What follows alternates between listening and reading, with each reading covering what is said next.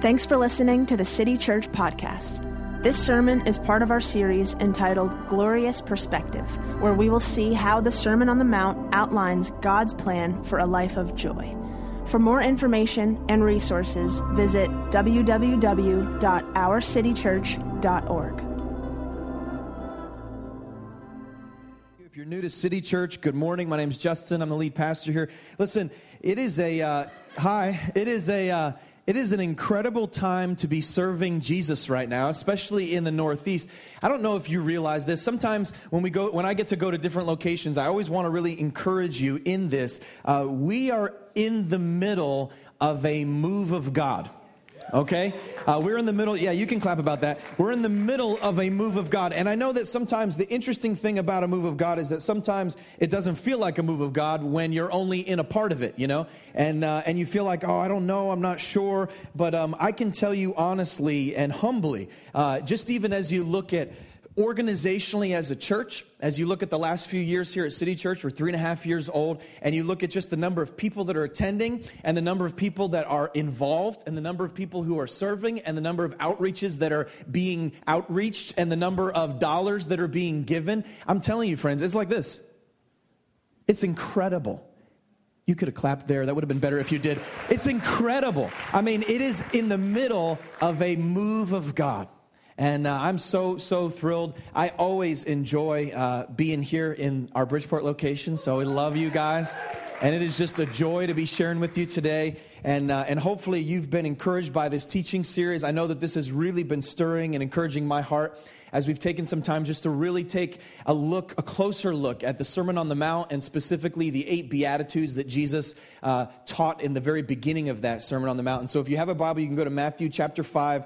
I'm going to get right into business today. But Matthew chapter 5, if you have a Bible, you can go there. If not, you can follow along on this screen. But God wants to speak to you today. He wants to speak to you today. So is everybody doing okay? Yeah, you're doing all right? Good. It's good to see a lot of friends. It's good to get to just visit a little bit. My kids are upstairs terrorizing your kids, so that's good. No, I'm serious. They will terrorize your kids. I'm serious. Okay, Matthew chapter 5, verse 6. Matthew chapter 5, verse 6. We've walked through 3 of these Beatitudes already, so we are on the 4th Beatitude. Jesus said this: "Blessed are those who hunger and thirst for righteousness, for they shall be satisfied." Blessed are those who hunger and thirst for righteousness, for they shall be satisfied. Let's just ask God to speak to us specifically through that word, okay? Let's ask him today. God, you know every story in the room. You know every person's personal issues and struggles, and you know what's going on in our lives. You know what we got going on later this afternoon and tomorrow. You know the history that we've had with religion and with faith and with spirituality. You know all these things. And I pray that somehow, by the power of the Holy Spirit, you would uniquely and perfectly custom fit this particular phrase. Blessed are the poor, blessed are those who hunger and thirst for righteousness, for they shall be satisfied. That you take that phrase and you just, by your power, speak it to us this morning. Make it so clear and put it in a way that speaks directly to our hearts. And God, I pray that nobody in the room, including myself, God, that we would never be the same. In Jesus' name. Amen. Amen. Did you guys enjoy the Super Bowl? How many watched the Super Bowl? How many ladies watched the Super Bowl? Not just the commercials? All right. We got some gifted women of God here. That's good. My wife does not understand football at all. You know, she'll be like, "Why did they do that? What's that?" And, you know, it's like, babe, it's too late. You're not going to get it. It's all right. But we went to my father-in-law's house for the Super Bowl, and we had a good time there. My father-in-law is a preacher. Some of you guys have heard him. He's a great man of God, an amazing guy, leads a church in Clinton in Connecticut here. And we went to his house for the Super Bowl, had a great time. And we got there, you know, and there's certain times in my life where I just have particular desires. You know, it's not very often. I'm not an incredibly particular individual. Well, that's actually not true. There are some areas that I'm very particular, but in other areas I'm not that particular. But at this particular time, I was incredibly particular, and I was hoping that they would have some Coke so that I could drink it. Now, I know that Coke's not the best for you, and if you put a penny in it, it'll disintegrate or whatever. But I was just looking forward to just a little bit of Coca-Cola. I don't drink a whole lot of soda, but on a special occasion like the Super Bowl, even though the Giants weren't there, I just was hoping that I could get some Coke. And so I got there and I said, "Hey, Bob, do you guys have any soda here?" And he's like, "Well, we have some Sierra Mist," which they just invented that like a few years ago. That's not even a real soda. I was like, Sierra Mist, like No. Do you have any Coke here? And he's like, no, we don't have any Coke, but we've got water, we've got bubbly water, we've got beers of every assortment, we've got wines of every assortment, and we have Sierra Mist. And I thought, this is unacceptable. I don't know what to do. And so I sat down, and I had a couple of other beverages that didn't satisfy my palate, but I was just waiting, hoping for some Coke. And so luckily, a friend called. Actually, some of you may know him, Justin LePage. He shared his testimony here before. And he just called and said, hey, I know you're at Bob's house because he's a friend of Bob's. He said, do you think I could come by? And I said, well, you can under one condition. I said, you got to stop and get me some Coke, man. I'm thirsty and I want some Coke, and they don't have anything here. It's ridiculous. Would you get me some Coke? And of course, one of my very good friends, some of you guys know him, Matt DeCiccio, we call him Cheech. He is a big fan of Coke as well. So now I had a team. It's me and him, and we want some Coke. And so we said, listen, we're not going to let you in the door without Coke. And so he shows up and he's Cokeless. And I'm like, are you serious? I mean, we told you you're not coming. He's like, no, I sent my roommate Caesar to get some Coke. So now little Caesar's going to get some Coke. And so finally, he's actually not that little, but he's from the military. He's a good man. If you're here, Caesar, bless you. So finally, he walks in, and we're like, Caesar, what do you got? And he pulls out of a bag a 2-liter bottle of Pepsi. I mean, are you serious? After all of that. Did you know that you can go 70 days, well, some people can, 70 days without eating food, and individuals have made it up to 7 days without drinking anything?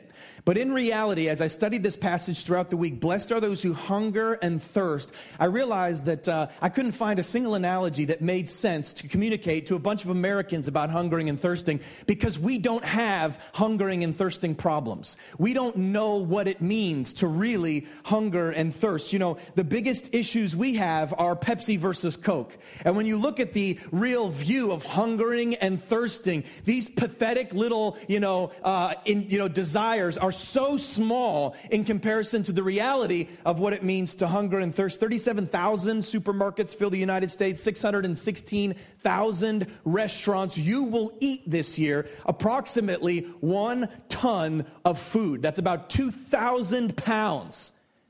Holy moly, that's a lot of food. That's how much you'll eat this year, approximately. And so, the struggles that we have in this country is, do I like Starbucks or do I like Dunkin' Donuts? Or do I drink the organic milk or do I drink the milk that tastes good? Whatever it is that you struggle with, that you kind of battle with. And there was an age in human history. In fact, it's still true in other parts of the world. There was a time in human history where if the wheat harvest or the barley harvest did not come through, you did not have bread. I mean, just think about that for a second. Like, when's the last time you got to Stop and Shop or wherever you go to shop, Whole Foods or whatever it is that you do, and you get there and you say, hey, do you have any bread? No, we don't have any bread. The wheat harvest didn't do well this year. You'd be like, what? No. Where's the bread, really? Because we found a system by which we're not really influenced by those things. Not to the same degree that we once were.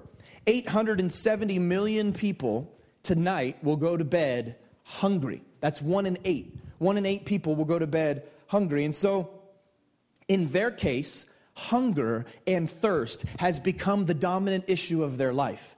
It's all they're thinking about. You've heard the stories of sub-Saharan Africa where there's individuals who, you sit down with them, you say, tell me about your day. And they'll say, well, I woke up at 6 a.m. and then I walked 7 hours to a well. And then I got this big, nasty, dirty bucket of water and I filled it up to the top. And then I put it on my shoulder and I walked back 6 or 7 hours to my house. And then my kids drank the water. And then the next day I woke up and I put on that same bucket and I walked it all the way back 6 or 7 hours. So what's your job? My job is to walk 7 hours a day in the sun to get a big thing of dirty water and then come back. That's my job. Can you imagine? Can you imagine how the overarching desire of your life becomes hunger or thirst, and everything else is filtered through the lens of, can we get water and can we eat something? I felt like that was a good time to take a drink. It's crazy, right? It's very, very different than what we know in our world. And you look at Jesus and what he's saying, the individuals that he's talking to on the Sermon on the Mount, remember we've been unpacking this for weeks now, there's thousands of people listening, his disciples are closest, he's sitting down on a mountain and he's proclaiming, we're like 4.5 seconds into his talk right now. Because he started with blessed are the poor in spirit. We're on sentence number 4. It's taken us 4 weeks. He's pretty deep. He's God. So he's got that going. So he preaches, and this 4th sentence, everybody could resonate with this because they understood, those individuals that were listening, what he was talking about when he said hunger and thirst. He knew, and they knew what hunger and thirst was. Guaranteed, these individuals had lived through a famine. They had lived through an era of their life where they could not have food or water, and they had to conserve, and they had to figure out how to survive. And so when Jesus speaks about hungering and thirsting, they knew he's talking about the paramount needs of life, the greatest, most important, biggest things. Now, hunger itself is a good thing, right? Somebody say amen. Right? Now, if you weren't hungry, those of us have kids. Let me see your hand if you have kids. Yeah, if you have a kid, you know that when that kid was little and they don't want to eat, that's a concern, right? Hunger is a good thing. If they say, no, I don't want any food, it's like, okay, but what about now? No, I don't want any food. And what about now? And after a little while, 12, 13 days, you're getting nervous, right? Hopefully before that, right? You're getting nervous because they're not eating. See, eating is a natural thing, and being hungry is something that's good. It's a sign of health. And so hunger is not your problem, right? It's what you're eating that's your problem. See, hunger gets distorted when we start feeding on things that we're never meant to satisfy. Right? And so instead of eating, some glorious salad or some paleo diet or some healthy food, instead you're feasting on donuts and jelly beans and these types of things, ice cream, that maybe in moderation are okay, but if that becomes the substance of your diet, your body's going to tell you no good, right? It's going to be okay for a little while. I faked it through my 20s, but then as you get older, somebody say amen. As you get older, your body begins to prophesy to you, right? And it starts to tell you, hey, this is not going in a positive direction, right? You are going to begin to hurt yourself if you don't change your habits. That's true in the natural. Now, it's incredible when you look at history, what's happened through the generations when people have gotten desperate for food. I was researching just a few famines this week, and there was an incredible famine in Ukraine in the 1930s, and this is one eyewitness testimony of what happened. She wrote this. She said, we ate sparrows, pigeons, cats, dead and live dogs. When there was still cattle, it was eaten first, then the domestic animals. Some were eating their own children. I would never been able to eat my own child. One of our neighbors came home when her husband, suffering from severe starvation, ate their own baby daughter. This woman went crazy. Can you imagine that level of intensity where you're pursuing the wrong target with your food, and now you're not just hurting your own body, you're actually destroying and hurting the people around you? This is what happens when hunger fixes itself on the wrong target. Matthew chapter 5, verse 6, Jesus says, blessed are those who hunger and thirst for righteousness. He's not speaking about a physical hunger, but he's using physical hunger as an analogy for you and I to understand a deeper reality, right? And the deeper reality that he's trying to get to is a soul hunger. It's a hunger deep on the inside of your soul. He's telling you that every individual, whether you are aware of it or not, has both a physical hunger and an inner hunger, a soul hunger. And there are stay with this, particular foods in which your soul must feast upon if it is ever to be satisfied. I'm telling you, this will absolutely change your life. There are particular foods. Now, you could eat, the donuts and the jelly beans of the soul your whole life, and for a little while, you can take away that hunger pain, but eventually it's going to come back, and it's going to become even more severe because there are particular things that carry the spiritual nutrients that you need that enable you to be satisfied in this inner hunger, okay? And so there is this inner hunger of the soul. Ecclesiastes chapter 3 tells us that God has planted, I like that, he's planted eternity in our hearts. So you have this eternal thing in you that longs for something greater. You know how it comes out. It comes out in a desire to succeed. It comes out in a desire to make your name great. It comes out in a desire to have a good family. It's not always a bad thing, but it comes out in a craving for significance or for relationship that's valuable. All these things point to a divine inner hunger. John Piper, one great preacher, he said it like this: God has put eternity in our hearts, and we have an inconsolable longing.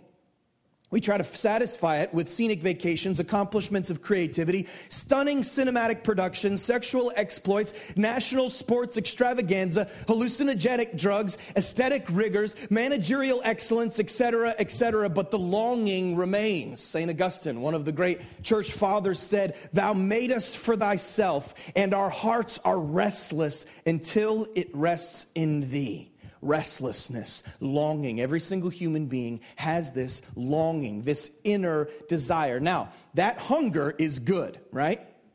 That hunger is good. It's a good hunger. It's from God. That desire for significance, that longing is a good thing. Just like your physical hunger is a good thing. The problem is when you try to satisfy that hunger with substance that was never meant to satisfy it, right? And so now you're living your life for applause, or you're living your life for wealth, or you're living your life for good looks, or for recognition, or for status, or for importance in the eyes of other people. And so it satisfies for a little while, and I'm explaining your life right now, some people in the room. It satisfies for a little while, but then the craving comes back, right? It comes back, and sometimes it comes back even more fiercely than it did before. And so now you have this greater craving for success, or this greater craving for accolades, or the promotion wasn't enough, or the sexual exploits weren't enough. And so now you start craving in a higher level, and before you know it, you're not just making yourself spiritually obese, you are now hurting the people around you. And so you sleep with that girl even though you don't care about her, or you lie to your boss so that you can get ahead. And now you start forfeiting your values because you're starving in your soul. You can turn to somebody around you, just tell them, this is good preaching. This is good preaching. It's good preaching. Thank you. I'm just encouraging myself. David did it. I'm doing it. Encouraging myself. Happiness, though, has always been a result. It's always been the fruit, not the root. Okay? In other words, happiness has always been something that comes from other things. And as we've been looking at the teachings of Jesus, we've mentioned every single week that God is pretty interested in your happiness. That's good news, right? God wants you happy. The creator of the universe desires for you to be happy. Now, I think that's a very positive thing. That's encouraging to me that God wants me to be happy. But we've talked about how happiness doesn't come the way that we think it's supposed to come, right? That's the trick with happiness. We think happiness might come if I had more money, or if I had more success, or if I had a better marriage, or if I had all these other things. Happiness is going to come through those things, right? But what we found so far is that Jesus' version of happiness is a polar opposite to what we would expect. He starts by saying, hey, happy are the poor, right? When you're poor in spirit, you're going to be the happiest person in the room, right? And so he says, happy are those that recognize and see their own depravity, their own brokenness, their own spiritual poverty. Happy are the individuals who recognize that their life is like a polluted garment, a shirt with stains so dark that they'll never be washed out. And so they come to God fully acknowledging they have nothing to offer him. Happy are those people. And then he goes and builds on top of that and says, that will produce inside the soil of your soul a divine mourning. A mourning, this longing of the heart. Your heart becomes moved and you desire restitution. You long for accountability. You embrace the consequences of your actions, and you develop a new hate for sin. Y'all track with me so far? If you miss these, turn to the person next to you and say, you got to listen to the podcast. You got to listen to the podcast. Somebody's got to listen to the podcast to catch you up. But what happens is, okay, now that mourning has developed, and out of this divine mourning is cultivated a meekness, right? And we defined meekness, very important. We understand that meekness is the revelation, the conviction that God cares for me, which then enables me to live selflessly, right? And so I'm able to live selflessly because I've become convinced that God cares for me based upon what he's done in my soul already. Okay, so he's already proven to me that when I'm poor in spirit, stay with me, we're going deep here. When I'm poor in spirit, he's going to give me the kingdom. And when I mourn biblically, he's going to comfort me. And so I become confident that God is with me. And in that confidence, I cultivate this conviction that God is for me and that he cares for me, which enables me to let go. There's your recap. Okay, so now we see that there is a growing reality. Remember, these Beatitudes grow one out of the other, out of the other. So there's a growing reality in these Beatitudes, and we find that now we start to become aware of a divine inner hunger. I talk to so many Christians that don't have this hunger, that don't live in the awareness of this hunger, and it's always because they didn't start where God started. And so this hunger starts to grow. C.S. Lewis famously said, if I find in myself a desire which no experience in the world can satisfy, the most probable explanation is that I was made for another world, right? And so I'm made for this other world, and I start to find within my own soul a hunger and a thirst, right? This supernatural hunger. Did I mess it up? It's crazy. It's an upside-down world we live in. Did that on purpose in the upside-down kingdom of God. Right. I'm not going to sell that. And so we began with this idea of praying a breath prayer every week, right? You've been praying these prayers. God, ruin me, help me see you, right? And so this prayer says, God, just ruin me, help me see you. Untangle the pride of my own heart and help me see you. An absolutely dangerous prayer, and I encourage you to continue to pray it. And then as you begin to pray that prayer, you go on to your second prayer. I turn from sin, come Holy Spirit. This is embracing this attitude of mourning. I turn from sin, come Holy Spirit. And then as we begin to realize that God is for us and that He's with us, we start to pray, God, I believe you care for me, so I let go. I let go. I believe you care for me. And now this conviction starts to grow inside of me, this growing desire. And if you're a follower of Christ, this has already happened to you and you've maybe not become aware of it. So I want to give you some language for your experience, okay? You've already experienced this growing desire. You've experienced this brokenness of soul. You've experienced this humility. And now this longing starts to get inside of you. This longing that says, I want to be holy. I want to be humble. I want to be pure. I want to pursue God. I want to be like Jesus. I long for this. I desire this. Nothing else can satisfy me. God, I just want to be like you. This grows out of these experiences. You could jot this down if you want. This is a great revelation. I encourage you, meditate upon it throughout the week. Only righteousness can satisfy the great hunger of your soul. Only righteousness can satisfy your great soul hunger. Only righteousness. Remember, Jesus is interested in your happiness. Stay with me today. He's interested in your happiness. This is a huge idea. He's interested in you being happy. And so he wants to show you how to get to happiness. The trick is you can't get to happiness by chasing happiness. You can only get to happiness by chasing what God says to chase. And so he says you should pursue poverty of spirit, coming to your own brokenness. The Holy Spirit has to reveal it to you. And then you should intentionally mourn that brokenness so that you can see that you have nothing to offer God and that He cares for you, and you become convinced that He cares for you. And so it puts inside of you this humility, this attitude of humility. And now out of that grows this longing to be like God, this longing to be righteous. And it's the pursuit of that, and this is where so many Christians stumble. It's the pursuit of that that will make you happiest. So you can become satisfied to a degree with success, or with wealth, or with health, or with anything that you say, this is making me happy, and it's good for a little while, but your soul still longs, it still cries, it still begs, because the only food that your soul was intended to be satisfied upon was righteousness. Righteousness. Let me try to illustrate. Exodus chapter 33, it's a passage I've been thinking about last few days. Exodus 33 is a great story about Moses and the people of Israel. And you know the story if you've been around church. They've not exactly been the most obedient bunch, right? They've consistently rebelled against God. And because these people have consistently rebelled against God, God says, I'm done. That's it. I'm done. I'm dropping the keys. It's over, right? And so he says, I'm done. I'm going to move. And so he pulls Moses aside and he says to Moses in Exodus 33, you can read it on your own. He says, Moses, let me explain something to you. He says, okay, here's what's going to happen. I am going to lead the people of Israel into the promised land. I'm going to lead you into Canaan. Don't miss this today. I'm going to lead you into Canaan. I'm going to have an angel go with you.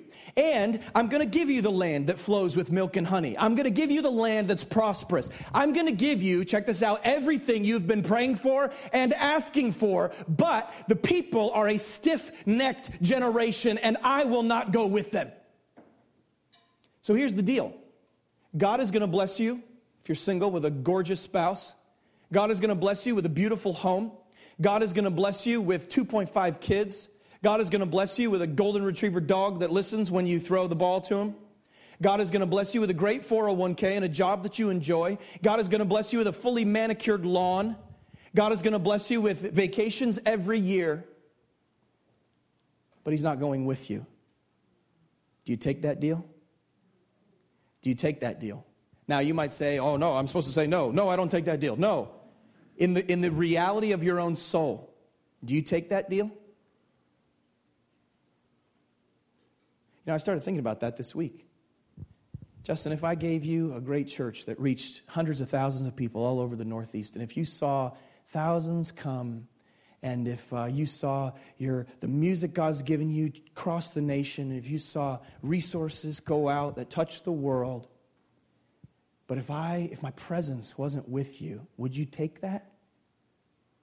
Think about your own life, the great things you've been praying about, the job you've been calling out to God for, the spouse you've been longing for, the healing of your marriage, all this stuff. If God gave you all that, but you lost intimacy with Him, would you even know it? And would you take that deal? And in Exodus 33, Moses says, no way.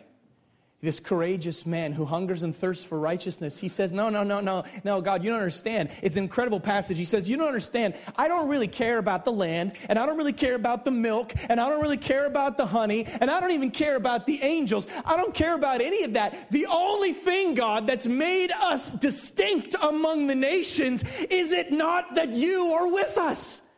That's what I long for. I long for you, God. I long for you. That's what I want. Blessed are those who hunger and thirst for righteousness. How is it possible that you can be a follower of Christ and have all the right answers to the right questions, but not deep down have a desperate longing for God? I want to be successful in ministry. I want to be successful in my family. I want to have a nice life. I want to have good things in my heart. But do you want to know Him? Do you want to walk with Him? Do you want to know His voice? Do you want to meditate upon His word? Do you long to be more humble, more passionate, more patient, more gracious, more meek, more kind? Do you long to embody the character of Christ? That's what's going to make you happy. That's the nutrition that your soul desperately needs. Come on, tell somebody this is getting good. That was not convincing. This was getting good. It's getting good. What does it mean to hunger and thirst for righteousness? Let me give you 3 statements that will help you grasp this, okay? 3 statements for what it means to hunger and thirst for righteousness. The first is really simple. Number 1 is I hunger to be right with God. This is where righteousness, a hunger and thirst for righteousness begins. It does not end here, but this is where it begins. So if we want to understand what it means to hunger and thirst for righteousness, we have to discern first that I hunger to be right with God. There's this inner awareness in every person's conscience that they're not right with God. Some numb it and ignore it. Others become consumed by it and jump into religion. But all of us are some level aware of the fact that we're not right with God. That there's something about our world that's not right, and it's a relationship with God that's been severed. This manifests in all types of interesting ways. I was watching an interview with Tom Brady. Whether you love him or hate him, whatever, he's a great quarterback, right?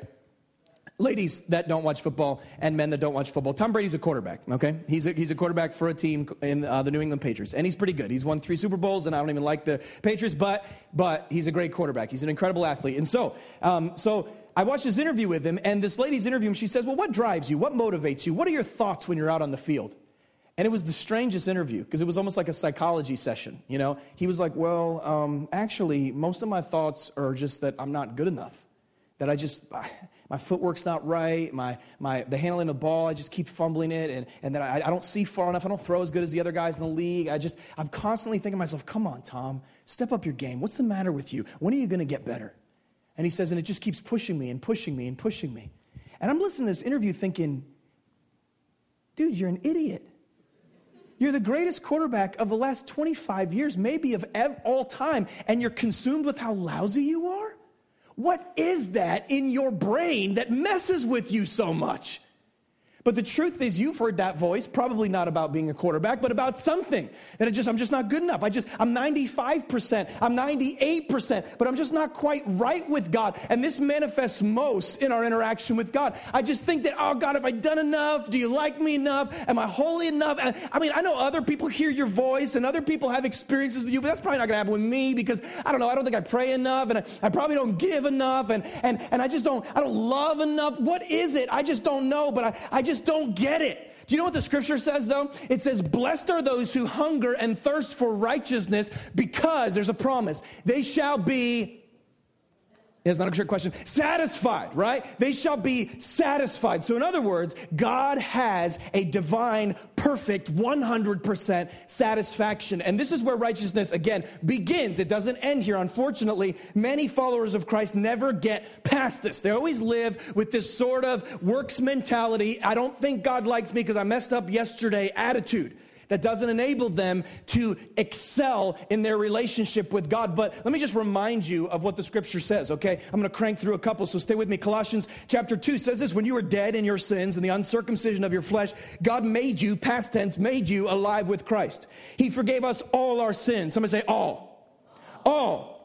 Stain lifter, that's all, right? Having canceled the charge of our legal indebtedness which stood against us and condemned us, he's taken it out of the way, or he's taken it away in this translation, nailing it to the cross, okay? And then he says in 2 Corinthians 5, he made, that's God made him who knew no sin, Jesus, to be sin on our behalf so that we might become the righteousness of God in him. So I'm not the righteousness of Justin cleaned up. According to the good news of the scripture, I am not the righteousness of my own best day. I am the righteousness of God himself in the eyes of God.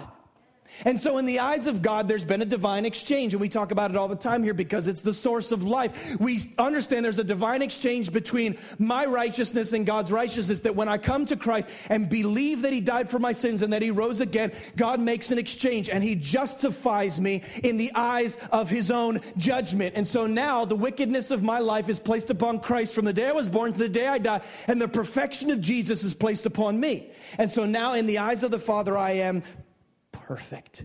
Look at what Titus says. He says he saved us, not because of righteous things we have done, but because of his mercy. He washed away our sins, giving us a new birth and a new life through the Holy Spirit. He generously poured out the Spirit upon us through Jesus Christ, our Savior. Because of his grace, he declared us, what's that next word? Righteous. He declared us righteous and gave us, there it is, confidence that we will inherit eternal life. He's given us this confidence. See, if your soul hasn't taken a hold of this, there's a satisfaction for you at the very beginning of the gospel that God still has, that you are right with God, fully 100% because of Jesus.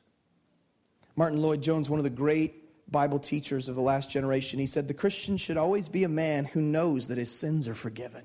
Come on. The Christian should always be a man who knows that his sins are forgiven. He should not be seeking it. He should know he has it. That he is justified in Christ freely by the grace of God, and he stands righteous at this moment in the presence of the Father.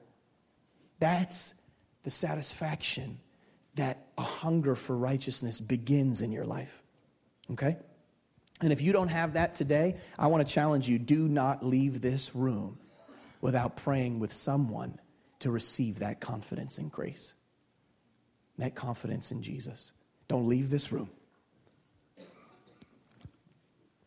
Here's one of the great mysteries of our hunger for righteousness. You know, in the natural, when you eat something, you're satisfied and you don't want any more food, right?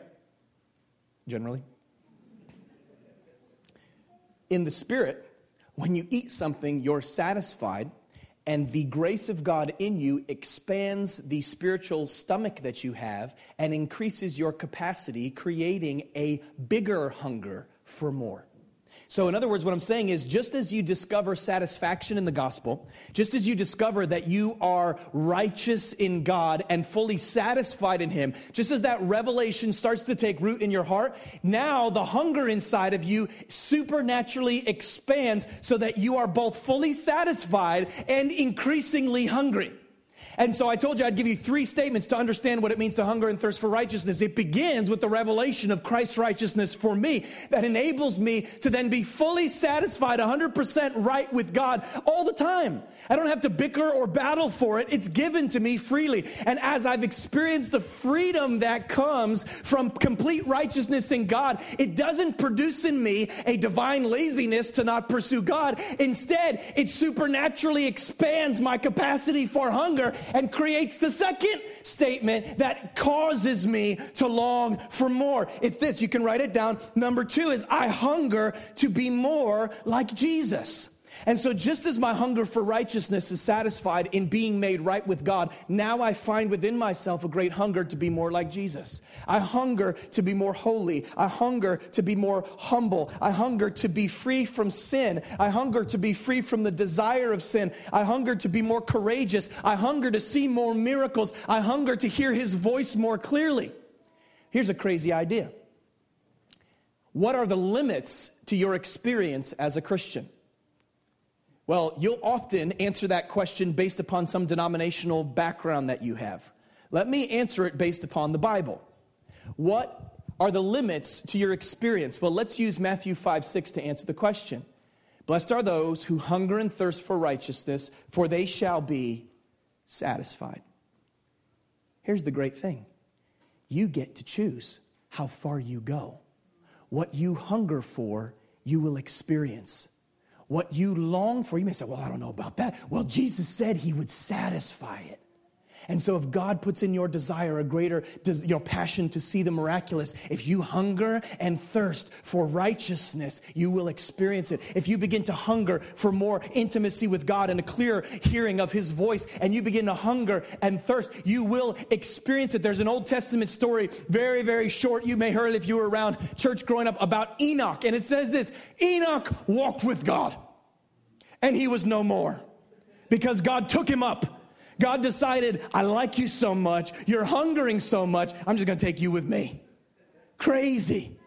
Why can't I get to that level? Why can't I experience that reality? Who says you can't?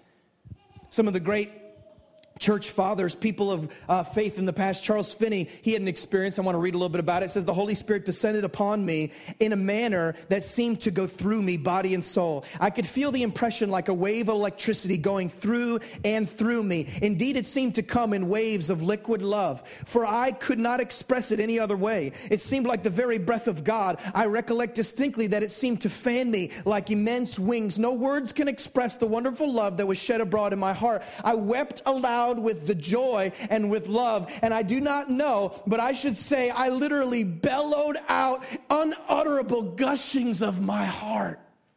I experienced the love of God so richly. D.L. Moody, another great preacher, he said one day in the city of New York, oh, what a day. I cannot describe it. I seldom refer to it. It's almost too sacred an experience to name. I can only say that God revealed himself to me, and I had such an experience of his love that I had to ask him to stay his hand. I went to preaching again, and the sermons were not different. I did not present any new truths, and yet hundreds were converted. I would not now be placed back where I was before that blessed experience. If you should give me all the world, it would be small dust in the balance. Is it possible that you have just barely scratched the surface of an experience with God, but your hunger is dictating your experience? Is it possible that your longing for righteousness is so small, or that you're dabbling at the table of 1,000 pleasures and you're numbing your passion for righteousness to such a degree that it's limited your experience? What would happen if just our church, hundreds of people in 3 different locations that gather together every Sunday, what would happen if just our church, all of us, began to hunger for righteousness? What are the limits of what God could do? Here's what I do know. Any sin that you're battling with has a victory in Jesus. Any sin. Any addiction that seems too strong can be satisfied or cured or healed in Christ. How do I know that? Because the scripture says if you hunger for righteousness, you'll be satisfied. See, growing out of this desire to be right with God comes this longing to be more like Jesus. To be more like Jesus. And God promises that he will satisfy that longing. But now my hunger expands even more. You doing okay? Turn to the person next to you, just ask him, you doing okay? Yeah, I'm a little sleepy. No, wake up. Wake up. That hunger expands now. It expands to an even greater degree. And so I desire to be more like Jesus, but now you'll find within yourself another insatiable hunger. This is the third thing. You can jot it down. I hunger to see others hungry.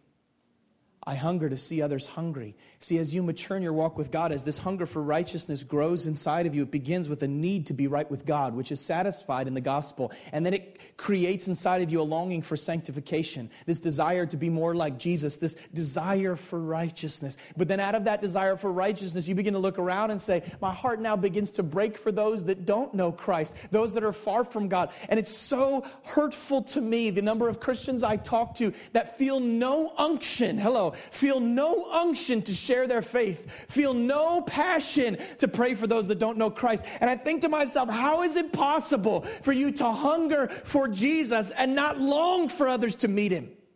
But so often followers of Jesus, they say, I don't know, maybe I'm not an evangelist. Maybe you're not hungry. Maybe you're not hungry, because what we see in the scripture is the reality is that as my hunger for righteousness expands, it includes a longing to see others hunger. And so I begin to cry out for family members or friends to God, and I say, oh God, the God that hears the hungry, the God that responds to those who act in faith, would you please draw my brother? Would you draw my friend from work? Would you draw my friend from school? Would you give them a desire for you? Would you make them hungry? And then when you start to see someone come to Christ, or when you see a friend come back to God, or when you see a young believer mature in their faith, something inside of you just explodes. John said it like this: I have no greater joy in the New Testament. I have no greater joy than to see my children walking in the truth. It just makes me sing inside. Why? Because he was hungry to see others hunger. He was hungry to see others hunger.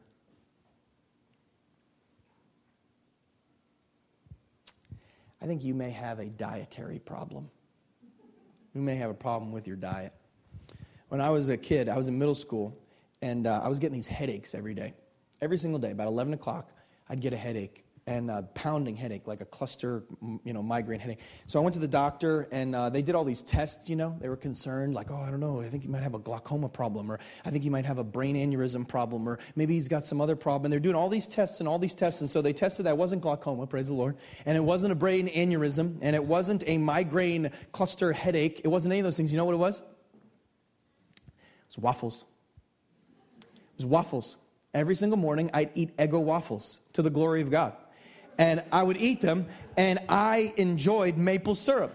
And so I would douse the Eggo waffles with maple syrup to such a degree that they, like every little crevice, you know what I'm saying? Somebody say amen? Was filled with the syrup. And so I was absorbing every morning as a teenage kid in a weird time anyways, right? When everything starts growing and hair starts poking out and pimples are going and you've got braces so I can enjoy the waffles all day, and so, and you're doing all that. Some of you just got that. And you're doing all that. And then I'm consuming these large amounts of sugar in the morning and putting nothing else in my stomach. And so by 11 o'clock, my head is pounding because I consumed too much sugar early in the morning and didn't have anything in my body to kind of balance it out. And so I stopped eating Eggo waffles in the morning to my dismay, but the headaches went away. All it was a dietary problem. And here's what I'm concerned about for our church. I'm concerned that in this season of your life, you have a massive dietary problem. And you haven't connected the dots. And you're nibbling on a good movie here and fun times with friends there and an hour and a half on Facebook here and some time tinkering around with that toy here and then just watching the sports game there. Things that are not sinful, bad, or evil by nature, but you've just eaten enough to spoil your appetite. And so you've kind of dabbled here and dabbled there, and you felt kind of significant through this, and you felt kind of important through that, and you had this sort of eternal experience there, and you had this sort of value through your spouse, and all good things, but you've nibbled at all these little things, and it's just like when you eat the donut before the feast. Now you don't want the feast quite as much because you've satisfied yourself with something that wasn't meant to satisfy. And you've nibbled here and you've nibbled there, and now you don't seem to have a longing for the great things of God. What have you been eating? What have you been eating? When you look at your own life, if you were standing up on that mountain with Moses and he said, I'm going to give you the promised land, all the things you've wanted, I'll even send an angel with you. That's pretty awesome. But my presence won't be near you. Would you be like, all right, I can live with that? Or would you respond like Moses and say, no way, God. I didn't come here for promised land. I didn't follow you for milk or honey. I didn't follow you for a perfect spouse or for a wonderful marriage every single minute. I didn't follow you for the great job promotion. That's not why I got in this game. I followed you, God, because I want you. I want you. That's all I want. And if I don't have you, I don't want it. I don't care. You know what? I will trade all that stuff just for a life with you, God. I want you. I want to be more humble. I want to be more honest. I want to be more holy. I want to desire you. Is that what's going on inside your soul? Blessed are those. See, Jesus wants you happy. He wants you happy, but the road to happiness is to hunger for what's supposed to satisfy you. Righteousness, only righteousness satisfies that great soul hunger. Jot this down if you'd like. Here's your prayer, your breath prayer for the week. I want to urge you, pray these prayers. Pray these prayers. You say, I don't have time. I would say, brother, this takes about 5 seconds. You have time. Jot it down, put it on a sticky note on the dashboard of your car. Do whatever you got to do to remember this little simple prayer. It'll be on the screen. God, I pursue your heart. Grow my hunger. God, I pursue your heart. Grow my hunger. God, I orient my life in pursuit of your heart, not your gifts, not your hand. I pursue your heart. I pursue your heart. Grow my hunger. God, I pursue your heart. Grow my hunger. Boy, let me tell you, if you started praying that every day, turn your world upside down. Pursue your heart.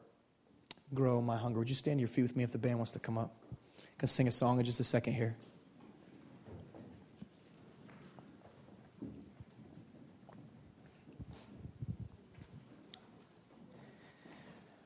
Oh, thank you, Lord. He's here. He's here. Something inside of you right now is already starting to stir up. That's from God. I want to talk to a couple specific people right now. First one, if you're here this morning and you're not right with God, like I said earlier, do not leave the room. Doesn't matter if you're 14 years old or 46 or wherever you're at. Don't leave the room without being made right with God. There's a righteousness that you can never satisfy through your good deeds. No matter how many good things you do, your conscience will still nag at you. Maybe you've been to church 100 times, but you still don't have that confidence in grace. You've never rested in the fact that Christ is your righteousness. You need to receive Him today. You need to surrender afresh, and you need to throw your faith down at the cross and say, I'm putting it all in. I'm betting everything on the gospel. I'm betting everything on the good news of your love for me. I believe you died. I believe you rose again. And you need to leave this place a new man, a new woman, with an assurance that God has washed your sins away. Oh, I pray right now God would start to give you a hunger for that if you need it. If you're here today and you say, I know God's forgiven me, but Justin, I'm not all that hungry. I don't really long for righteousness like you're talking about. I don't think about how I can be more holy or how I can be more humble or how I can be more honest or how I can be more pure in heart. I'm kind of just thinking about other things, how I can grow my gifts or how I can expand my influence or how I can increase my bank account. And again, those things, it's not that those are evil things by nature. It's just that they're disproportionate because you can pursue them all your life and still be starving when you die because you didn't hunger after the only food that would satisfy, which is righteousness. If you've been spoiling your appetite for a long time, I just want to encourage you, take this moment to say, God, I'm tired of spoiling my appetite with the nibblings of this life. I want to long for you. And ask Him that He would put inside of you a greater hunger this morning. We didn't come here just to gather. We came here for an encounter. You didn't come here to hear me. You didn't come here to hear a band. You came here because you needed to hear God. And He's talking to you right now. And as we sing this song, I even believe right now as we prophetically declare His truth through this song, that the Spirit of God is in the room and He wants to begin right now to infuse your heart with an impartation of hunger. If you're here today and you long for God and you need that longing to increase, I want to urge you just to cry out to Him. Cry out to Him right now. Thank you, Lord. Thank you, Lord. There's one more person I want to talk to, though. You're here today and you're pretty broken inside. You might have a nice makeup on and stuff, but on the inside, you're pretty bruised up. Because you've tried to obey God and you failed. You tried to obey him and you failed. And you told him, God, never again, and then you failed. God, I'm not going to do it again, and then you failed. God, not this time, I promise, and you failed. God, I'm going to get better, and you failed. And you promised again and failed, and promised again and failed, and promised again and failed, and then you promised again and failed, and then you promised again and failed, and then you promised again and failed, and then you promised again and failed, and then you promised again and failed, and then you promised again. And now here you are. You're starting to think, I don't know, does this even work? I heard somebody say it like this. It's not that it doesn't work, it's that you're not working it. Because there's a promise in this passage that I want to remind you of right now. If you would be audacious enough to hunger for righteousness, he promises he'll satisfy. If you need freedom from habitual sin, cry out to him today. God hears you, and he wants to bring freedom. Let's pray together, and then we're going to sing. Holy Spirit, would you come into the room right now? Holy Spirit, would you walk into the room right now? We want to welcome your presence in Jesus' name. We want to welcome the nearness of God in Jesus' name. The scripture says, whom have I in heaven but you? And besides you, I desire nothing on earth. Oh, if that were true of us today. Whom have I in heaven but you? And besides you, I desire nothing on earth. I desire nothing on earth. I desire nothing on earth but you. God, I pray that you start to shift something on the inside of us. For those that are not right with you, God, those that don't have confidence of your righteousness, I pray that you reveal Jesus, your son, right now. For those of us that have spoiled our appetites, God, with the nibblings of this life, I pray that you sanctify us right now and set us apart with a new hunger for righteousness, a new longing for your word. For those of us who are broken, God, broken because of the consistency of our failure, I pray right now that you meet us with the promise that says you will satisfy our longing if we would just trust you, if we would just long for righteousness. You will lead us on the path of victory from sin and freedom from bondage. Lord, I pray right now, would you come? Would you come in Jesus' name? Would you meet us in the name of Jesus? Come, Holy Spirit. Come, Holy Spirit. In Jesus' name we pray.